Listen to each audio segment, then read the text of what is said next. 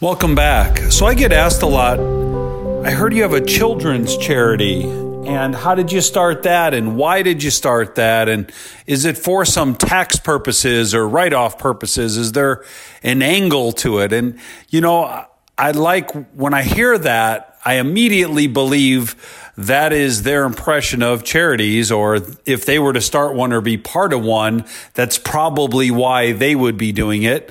But there was a totally different story for me. I had done what most young entrepreneurs would do, and I worked really, really hard and built a business fast. And I was 30 years old, and I had made my first $1 million. My income was over $1 million. My savings was over $1 million, just turning 30 years of age. And man, I thought I made it. I was happy. I was excited. I thought that I was rich, and I thought, well, this is it. It's easy street from here on in. My life's just going to be fun, fulfilling, and enjoyable from now on. And I could not be further. That could not have been further from the truth. I couldn't be more wrong. What actually happened was I got there and I took some time off. I thought I was going to retire, and I moved to Miami, and I was hanging out with friends and having a good time. But it quickly, the shine wore off after a month or two of working out every day and getting my body back in shape and hanging out with friends every night, going out and having a blast. And I started to look at my life and I said, well, what am I going to do every day the rest of my life? I just went from working and building a business that was helping people. I was helping entrepreneurs learn how to run a business, and I was helping clients with financial literacy and understand their financial situation and where they wanted to go and what they wanted their money to do for them. And I went from doing that every day, all day, 7 days a week, to doing none of it.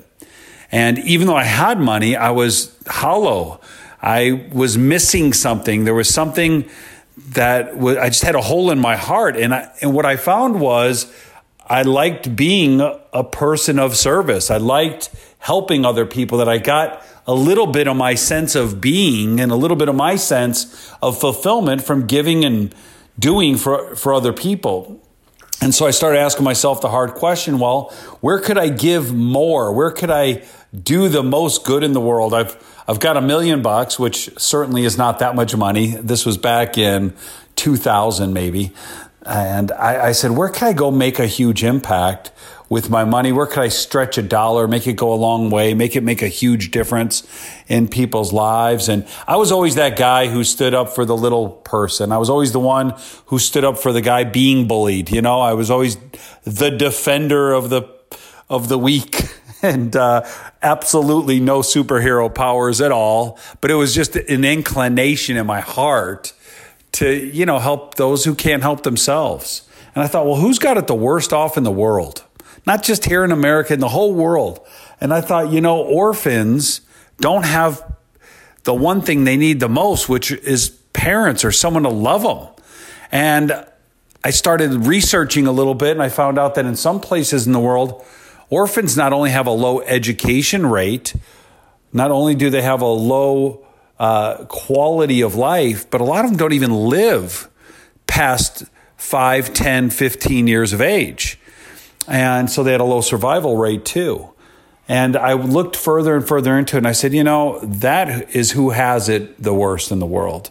What if I came up with a program to help them, and what would help them, and what would give them a good life, and how could we improve that? And so I came up with the idea of All for One, all people from all walks of life helping that one orphan child in an underdeveloped country. So the name came to me quickly, and the idea and the purpose. I had no idea how to do it. I didn't know what I was doing, but I thought I've got to do something.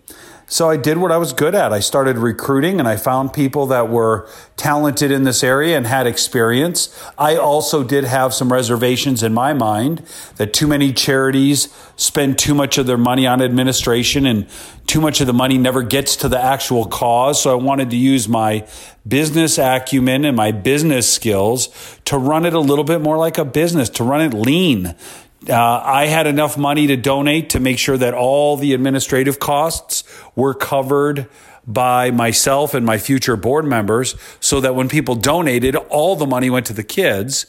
I started my first trip. I went to Nicaragua. Never been to Central America. Really wasn't out of America itself very often. But I went to Central America, a country that had previously been torn by a civil war and the Contras. And there was a big earthquake. And, a lot of people were killed there. And the country was in a rebuilding mode at the time. And this was the early 2000s, and I went on my first trip to a third world country.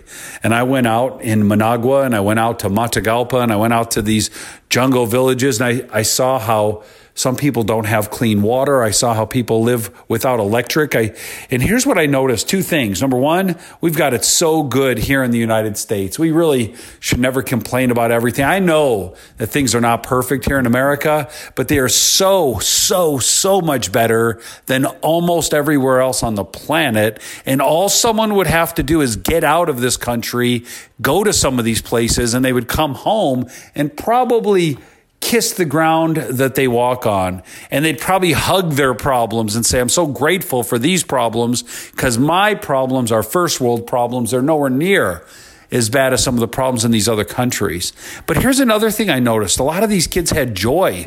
They had joy in their life. Even though they didn't have much, they didn't have stuff, but they had joy. And it was exciting to see that there was still a possibility of happiness and joy for these people and these children. And they were so grateful to be helped and to be noticed. And so money goes a long way there. And we did so many great things in Nicaragua. Everyone should have a change the world plan. They just somehow, some way. And if you don't have one, I invite you to be part of mine. And let's go do it together, because it's a team effort. There's no way one person can do it. But if all of us come together for one great cause, we can change the world. And that's why I invite you to be part of All for One.